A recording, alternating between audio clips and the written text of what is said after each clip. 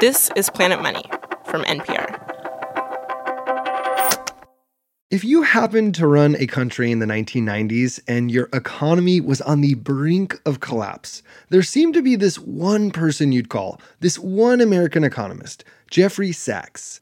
Jeff was a rising star at Harvard, and he'd helped turn around countries like Bolivia and Poland. And in October of 1991, that call was coming from Moscow.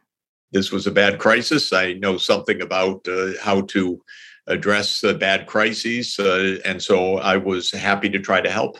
So Jeff flies from Boston to Moscow, and he heads to the Kremlin.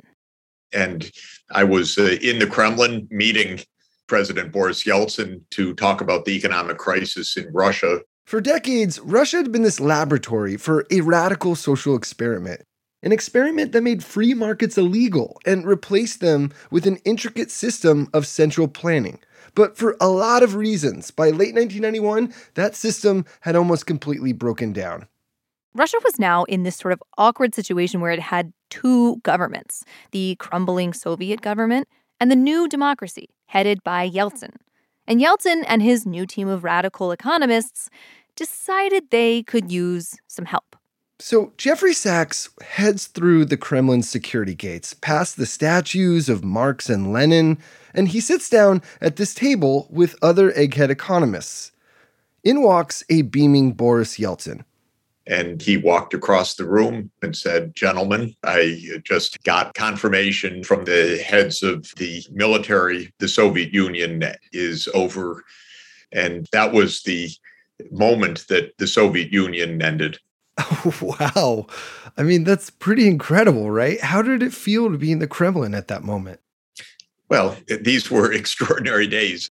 It felt very exciting and promising, but obviously it was tumultuous and deeply worrisome too.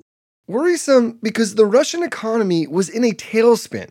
The country was sliding towards chaos. Rent seekers and opportunists and the mafia were filling the void.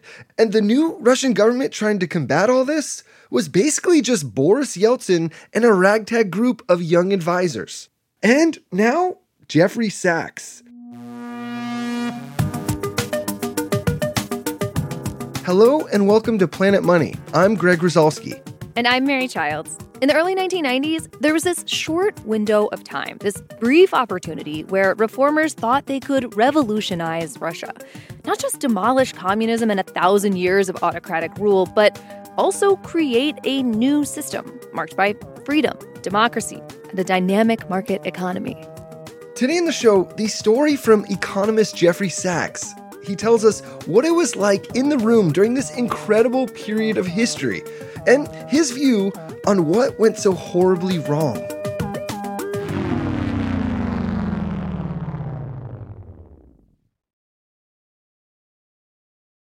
In the early 1990s, Russia was in this kind of scary moment. The old Soviet government was imploding, and the centrally planned economy was breaking down.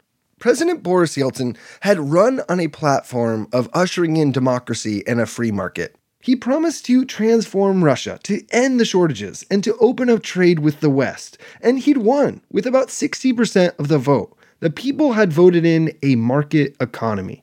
So Jeff Sachs was joining Yeltsin's team of economic reformers to try to end the crisis, the shortages of basic consumer goods like toilet paper and food, the rampant inflation, the currency's free fall. At that point, people weren't even really using the currency anymore. They were bartering. But also, the reformers wanted to try something kind of radical, to take this dying communist economy and give it a quick shock, to jolt to life a functioning market economy. People were calling this shock therapy. The idea was to get the pain over with quickly, because the transition from communism to capitalism was almost inevitably going to be painful. So Jeff's thinking was to do it as fast as possible, to stop prolonging that pain. But not everyone agreed that this was the right way to go. There were some economists who argued that the transition to capitalism should be handled slowly, focusing on incremental reforms. And it sounds like you and the reformers felt an urgency to do market reforms as quickly as possible. Why was there such urgency? Well, urgency on certain things and no possibility of urgency on many other things. There was a collapse of an empire, a collapse of a government. When there's no grain coming to the cities or when the currency is collapsing, those are not measures for gradualism. So, there's academia, frankly, and there's real life. And real life said this was an emergency. Jeff had kind of a shock therapy playbook that he'd been perfecting for years, and he'd used it just 2 years before in Poland. Poland had also been a communist economy, and like Russia, it had high inflation and shortages of basic things. Many believed that there was no solution to the Polish economy, that it wasn't even possible to try to form a government because the economic situation was so hopeless. And I said no. And 2 years after shock therapy, its economy was already looking promising. So much so that it was basically why Russia's reformers called him in the first place. Jeff's playbook had 5 parts. The first part, letting the market set prices. In a market economy, prices are typically set by supply and demand. They serve as super important signals. When there's a shortage of something, prices rise. These higher prices are like this flashing neon sign to producers, telling them, make more of this. But under communism, for the most part, there were no price signals. There were commands. The government told producers what to make and how much to charge. But with communism crumbling, no one was telling producers what to make, and they didn't really have price signals either. They were kind of stuck in this no man's land. So they got those chronic shortages of basics like sugar, soap, toilet paper, and even food. So step 1 in Jeff's playbook, set prices free. The main idea was that in a broken, controlled economy system, we tried to make supply and demand work so that the shortages disappear. But freeing prices alone wasn't enough to end the shortages. Under communism, trade had been restricted, especially with Western countries like the US or the UK. When trade did happen, mostly between nations in the Soviet bloc, they often didn't use money. They instead had this kind of international barter system, trading goods for goods. So step 2 in Jeff's playbook was freeing trade. We tried to get international flows of trade working, especially since the Soviet system had collapsed. What had been barter exchange among Eastern countries no longer existed, so there needed to be international trade with the Western countries. Freeing trade meant people could buy stuff from outside the country and from companies that weren't just the state-run monopolies. So maybe people can get better stuff, but also those state-run monopolies will have to improve because they have real competition now. And for international trade to be possible, the country needed a currency that could be exchanged with foreigners, a currency that could be exchanged in a predictable and quick way and allow it to flow more easily. So, you can go up to a counter at the airport and exchange your rubles for dollars or vice versa. By freeing prices and freeing trade and reforming the currency, Jeff's playbook said this little fragile market economy would boot up. In Poland, the shortages ended because Poles would drive their trucks back and forth to neighboring countries, buying stuff that they could resell in Poland for higher prices. Polish stores and street vendors offered all kinds of products. Black markets evaporated. Within a few years, people were calling the country's boom the Polish miracle. But we should say there were these big risks that came with market reforms. Moving away from price controls, especially given the shortages, meant inflation was kind of a given. The big risk, however, was that it would spiral and get out of control. More broadly, market reforms meant a broad restructuring of the entire communist economy, which meant many people could lose their jobs and have to get new ones. In Poland, inflation and unemployment did get much worse at first. But the government followed the rest of Jeff's playbook. The next part, step 3, is specifically designed to account for this risk. It's designed to curb inflation. And for this, Jeff drew on standard old economic ideas, like austerity. He called for the government to balance its budget, cut spending, and raise taxes. And he called for the central bank to tighten monetary policy, to not print money willy-nilly.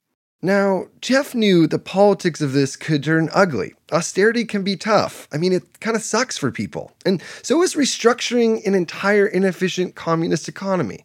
So the next play, step 4 in his playbook, was to create a new social safety net. Programs to help people who are struggling. Things like unemployment benefits, healthcare, helping retirees. And also to help offset the suckiness of this transition, the final and crucial step, step 5, was to get the West to support this fragile new market economy with money. Money to support all the steps, to stabilize the currency, to fight inflation, to pay for social programs, and to balance the budget.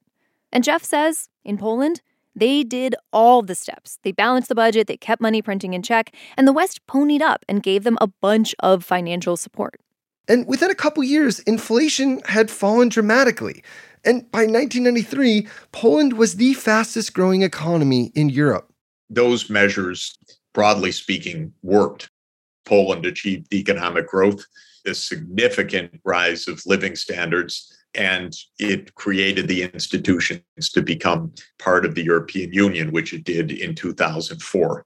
I regard all of that as a success of this direction of change that I recommended. So in Russia, they decided to try it, to do the playbook. And so when you turned to Russia, was sort of the dream or the hope that the playbook that you deployed in Poland would work the same way in Russia?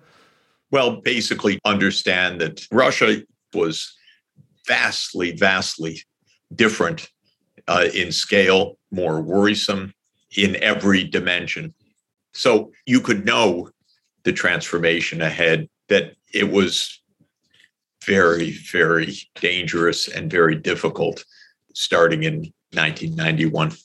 He knew Russia wasn't Poland and that this was enormously risky. But to him and to Boris Yeltsin, it was worth a try. So, on January 2nd, 1992, Yeltsin launched Russia's capitalist revolution. It was headline news all over the world. Our lead story is Russia's sudden plunge into the rigors of the free market. That day, in an instant, prices more than doubled, which did freak people out. Not Jeff, though, not yet. To him, this was kind of unavoidable, part of the plan. While ordinary Russians grumble and cope, American experts watch, and 2 of them join us.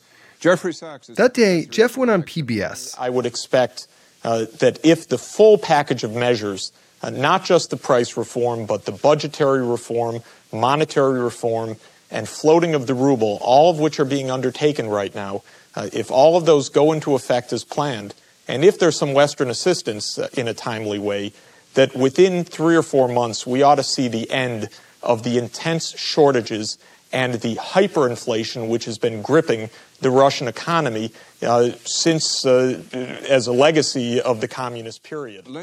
It turned out those were some very big ifs. For one, budgetary reform. Yeltsin wasn't acting unilaterally. He had to get things through parliament, which was largely made up of holdovers from Soviet times. Within 2 weeks of starting the reform, it was very clear that they were not down. The Speaker of the Parliament called for Yeltsin's resignation on Monday, saying Yeltsin's reforms were utterly senseless, divorced from the realities of economic life. Still, it appears Russia's parliament, in large part, represented the old Soviet elite, the so-called Red Directors, the industrialists who managed Russia's state-owned enterprises. These enterprises were bloated and dependent on government spending, and the market reforms, they threatened them. So the Red Directors lobbied hard against the budget reforms. They wanted more government spending and for support from the central bank. They mostly got their way. Instead of subjecting inefficient or useless enterprises to the discipline of the market, the Russian central bank has been keeping them afloat by extending credits to them, in effect, printing money. The next fight? Monetary reform. Jeff's playbook required the government to control inflation and stabilize its currency. But the problem for Yeltsin and his reformers was that they didn't control the central bank. They couldn't even control their own currency.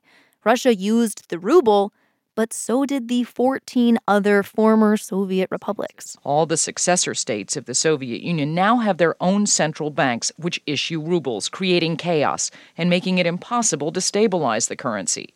This was a nightmare for getting inflation under control. And over the course of 1992, Russia's inflation approached hyperinflation.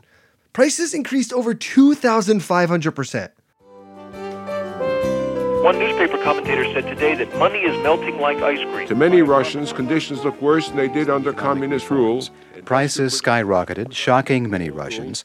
And it's increasingly difficult to convince them that this is a necessary, if painful, transition to the promised land of free market. Watching all of this, Jeff is starting to worry about this thing not working. And the lives of millions of people are at stake. And so is the stability of an enormous, powerful country. I was worried about people having food to eat, having social stability, avoiding shooting wars. Who knew? This is one of the biggest events in modern history. Who knew? What you could know is this is very dangerous. And the most important message I gave is the West should help.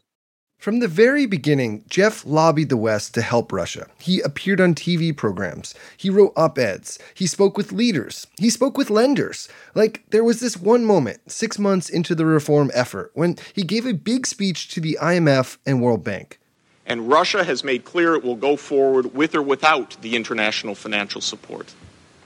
But we know that only with international support from the IMF and the World Bank is success likely in this remarkably arduous process. We really are at a critical juncture where days and weeks will count. But Jeff says at this critical juncture, the West did not back Russia's reforms with serious money. And Jeff says without that support, the crisis got worse. And eventually, Yeltsin lost faith in the reformers. He fired his prime minister, a radical reformer who had initially recruited Jeff. Yeltsin replaced him with someone from the old guard, a longtime communist and prominent Red director who had been resisting reforms. And then Russian politics got even uglier in 1993. The parliament led an armed revolt against Yeltsin. And in response, Yeltsin sent in the military to dissolve it. The Russian parliament burning, set on fire as the Russian army was called to suppress an armed revolt led by hardline opponents trying to overthrow President Boris Yeltsin. Then Yeltsin held new parliamentary elections, and with the economy in the toilet, the reformers lost big. I saw by the fall, this is not going to work. And at that moment, I said, okay, I tried, and then quit at the end of 1993. That's my story. That's his story. But as the efforts fell apart, a chorus of people started to blame shock therapy and Jeff Sachs for Russia's financial crisis. Like they'd tried to change too much too fast and they'd put too much faith in free markets. Jeff has been thinking about what happened in Russia for the last 3 decades, and he still thinks it was worth a try. But for him, this wasn't really even shock therapy. His playbook had worked in Poland. They'd balanced the budget, they'd gotten inflation under control, and the West had thrown money at them. In Russia, those things didn't happen. Jeff says the budgetary and monetary reforms were just not enough. And when the West did send some money, it was too little too late. Jeff still believes his playbook works. It just didn't work in Russia because it wasn't actually his playbook. And my point was that the mechanisms that had worked in Poland should be deployed in Russia. For example, a ruble stabilization fund. The IMF rejected that. Well, what that means is the U.S. government rejected that. I believe there should be a debt standstill. The U.S. government rejected that. I believe there should be large, rapid financing. The U.S. government rejected that. And the big difference between Poland and Russia was that the U.S. government viewed Poland as an ally and it viewed Russia as an antagonist.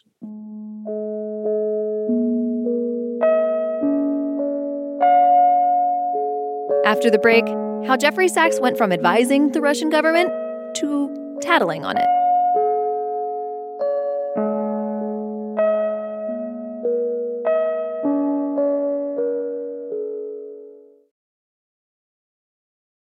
While Jeffrey Sachs worked with a team that focused on stabilizing Russia's economy, there was a whole other office of economists working on the largest privatization effort the world has ever seen.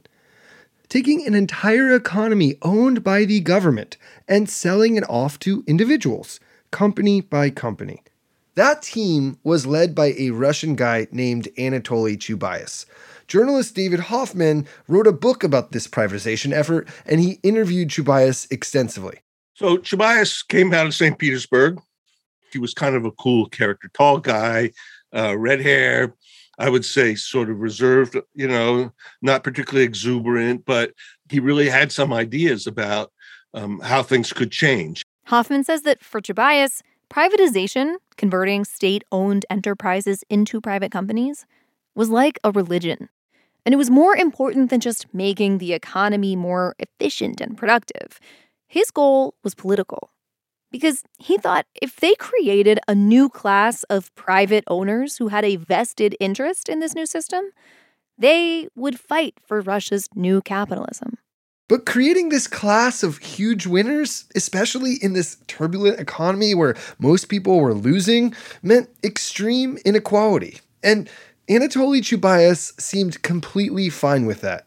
Anatoly Chubais was never going to be a popular hero for taking all that Soviet property and giving it to anybody who would be a private owner.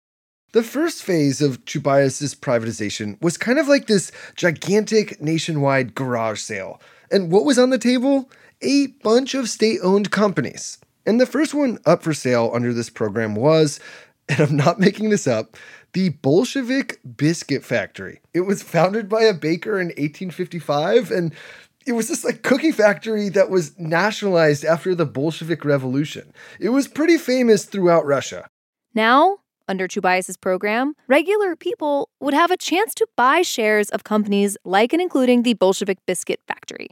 The government sent each Russian citizen a voucher. In total, 148 million vouchers. They were the tickets to shop at this garage sale. The vouchers could be used to buy shares of companies, or they could be sold for cash. And at the time, with the economic crisis, most people, most ordinary Russians, were eager to sell. But there was a handful of people who were eager to buy and had enough money to do it. And we should say that this garage sale of state-owned businesses was cheap. Like the Bolshevik Biscuit Factory, it sold for about $700,000. For comparison, a nearly identical cookie factory sold in Europe the year before for $80 million. Like, we're talking deals here. And it wasn't just the one biscuit factory. Under the program, about 15,000 small and medium-sized enterprises went private. And in this mad rush to privatize industry, a small group of Russians won big. You might have heard of them before. We now call them oligarchs. These soon-to-be oligarchs got rich enough to buy the vouchers through various schemes, some legal, some not so legal. For example, there was this one dude who became a big-time car dealer. In one scheme, he bought tens of thousands of cars from a major auto factory by taking out loans which he knew would be worth a lot less in the near future because of hyperinflation. And he made big profits from this hustle. These up-and-coming oligarchs scoured the nation, buying as many vouchers as they could. And through Chubais' program, they were able to get their hands on a wide array of state-owned enterprises. And they made bank. In the first phase, about 70% of the Russian economy was privatized. But that remaining 30%, that was the good stuff. Russia's most valuable industries. The key thing is, who was going to get the crown jewels? Now we're talking about oil refineries. We're talking about big factories, a nickel factory and a potash, things that would be providing enormous profits for years to come. This was phase 2. If phase 1 was the garage sale in the front yard, phase 2 was more like a secret, closed room. Because by 1995, the economy was in the gutter. Crime and corruption were everywhere. Yeltsin had gotten super unpopular.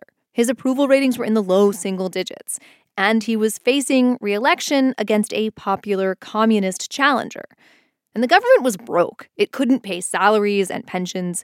It was desperate for money. To solve this constellation of problems, Chubais backed a scheme called loans for shares. Loans to the government in exchange for shares of those crown jewels. You know, the big oil refineries, steel companies, mining operations. And I think this was one of the moments where he and some of the others said it was more important to save Boris Yeltsin and to save reform than to get picky about who was going to buy those factories. And that it was not important who the owners were. It was simply important that they not be the state, that they be private owners. And who would be these new private owners? A small group of oligarchs who actually devised this entire scheme. This is how they went from sports car rich to mega yacht rich. Between November and December 1995, Chubais auctioned off to the oligarchs 12 of Russia's most profitable industrial enterprises. But these weren't really even auctions, because Chubais and his team had predetermined with the oligarchs who would get what and for roughly how much. So the auctions were a total sham, and the prices for these corporations were a steal. And then, upholding their part of the deal, the oligarchs did everything they could to help Yeltsin's campaign. They donated millions, they hired political operatives, they blanketed the airwaves with pro-Yeltsin propaganda. And in 1996, Yeltsin staged a dramatic comeback and was reelected. Boris Yeltsin had initially sold privatization as ushering in this sort of democratic capitalism that would benefit ordinary people. He even offered a slogan, "We need millions of owners rather than a handful of millionaires."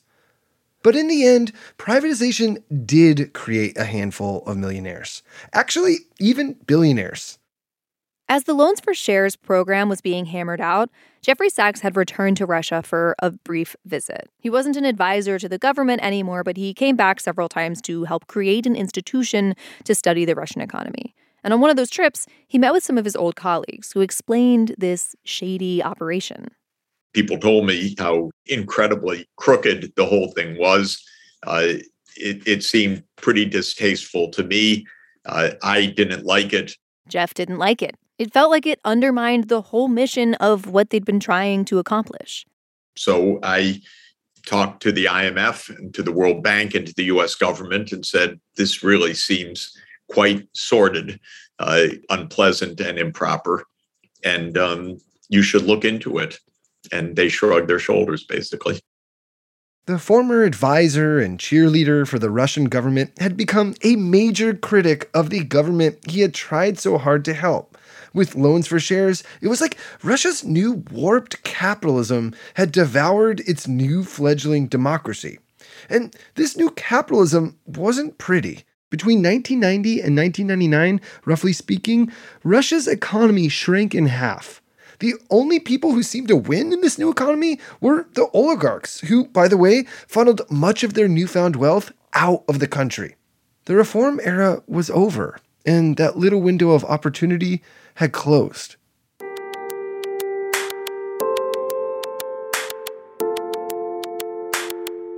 Thank you to David Hoffman. His book is called The Oligarchs, Wealth and Power in the New Russia.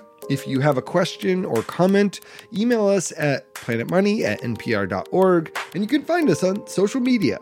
Twitter, Facebook, Instagram, TikTok, all the things. We're at Planet Money. You can also sign up for Greg's amazing newsletter. It's very good. It's the right amount of economics in your inbox once a week. You can sign up at npr.org/planetmoneynewsletter.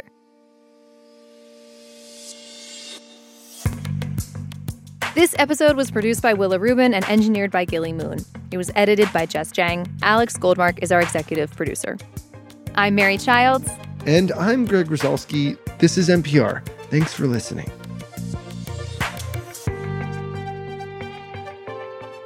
So one more thing. At the end of our conversation, Jeff said this sort of profound thing about these big moments in history. These moments that can help change an entire nation's trajectory. He points to a book. One of the most important writings, in my view, of the 20th century is Keynes's book, The Economic Consequences of the Peace. Economist John Maynard Keynes, you might have heard of him, was inspired to write this book after the end of World War I, when he saw the Allied powers impose harsh penalties on Germany, penalties that would devastate the German economy. It was a prophetic book. He said that in another generation, we'll have a rise of even a worse whirlwind than we just went through if we go down this path. To Jeff, how the West treated Russia after the Cold War has some eerie parallels. In both cases, he says, the victors of a war consigned the losers to a period of economic crisis and political turmoil. Now, he says, of course, decisions by Western leaders 30 years ago did not singly determine the kind of country Russia is today, but he says they surely didn't help. It's really at the core of political economy that economic crisis can lead to political crisis. It sounds like a trivial idea, but it's a very important idea. And it means avoid economic crisis. That's the lesson.